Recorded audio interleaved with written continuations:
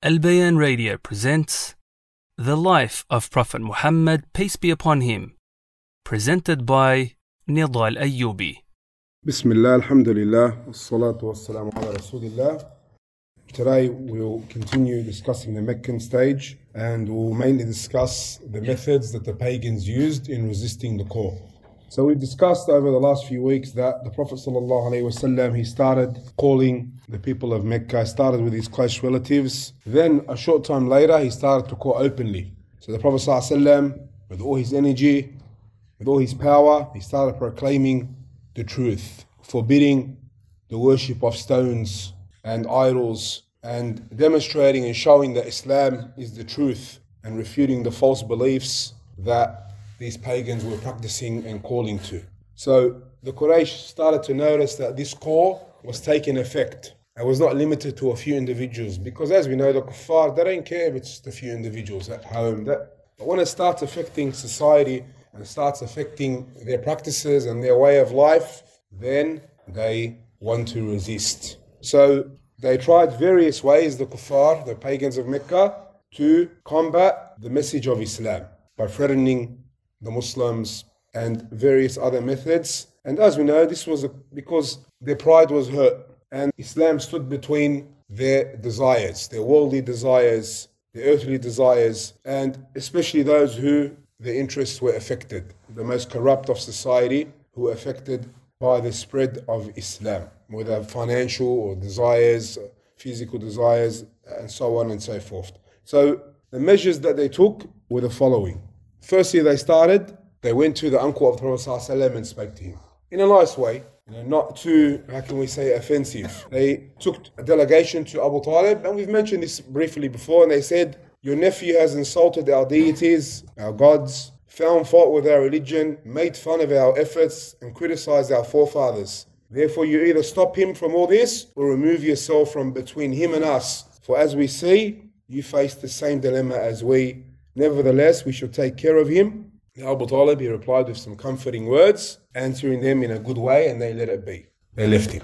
But after a while, they called another meeting with Abu Talib, because they saw that the Prophet ﷺ, his message was spreading and his followers were increasing. They decided once again to speak to Abu Talib. They said to him, this time in a more harsh manner, in a more offensive manner, they said, Abu Talib, you are old and we hold you in high respect. We asked you previously to restrain your nephew, but you did nothing. By Allah, we cannot take this any longer.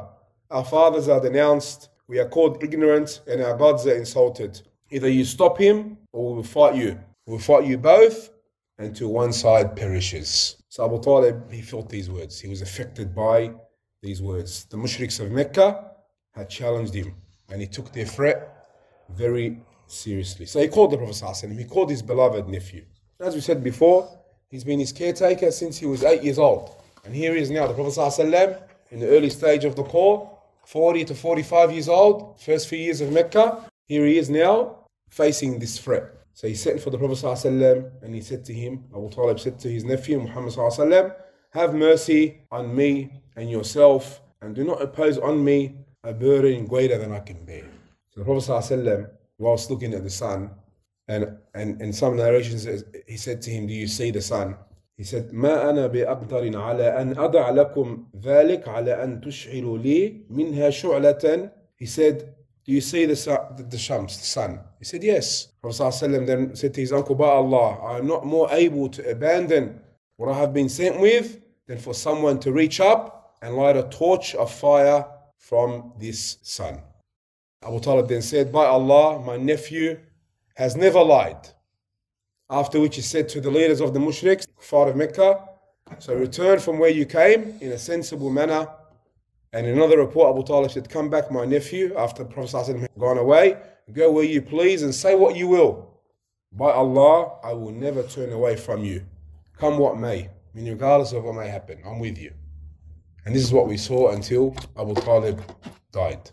He supported his nephew until he died. So this shows us that Abu Talib was very firm and very courageous. But this stand of his, he was a mushrik, don't forget. And he died upon kufr. Is amazing. Think about it for a second. Why would he help him?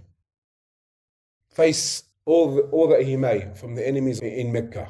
Now, Ibn Kathir himself in Bidayah wa Nihaya, he said he was also able or unable to explain this except for saying Allah filled his heart with Muhammad's love. That was natural love and not the love that is for Allah or only for Allah. On the other hand, he mentions some wisdoms on why Abu Talib stayed upon shirk. He said there was some advantage on continuing on his old religion and his defense of the Prophet ﷺ.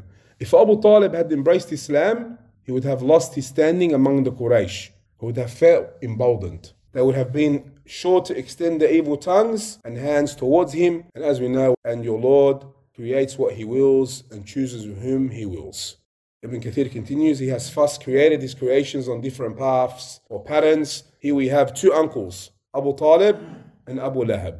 One of them is in the least punishment in the hellfire, and the other is in the severest punishment in the hellfire. So Allah chooses as he wants. And as we know, other uncles and aunts of the Prophet ﷺ accepted Islam. So long as Abu Talib was alive, he continued to shield the Prophet ﷺ against his enemies, but he himself stayed away from Islam. It is said in the ayah, وَهُمْ يَنْهَوْنَ عَنْهُ وَيَنْأَوْنَ عَنْهُ, and they prevent others from him and stay away from him.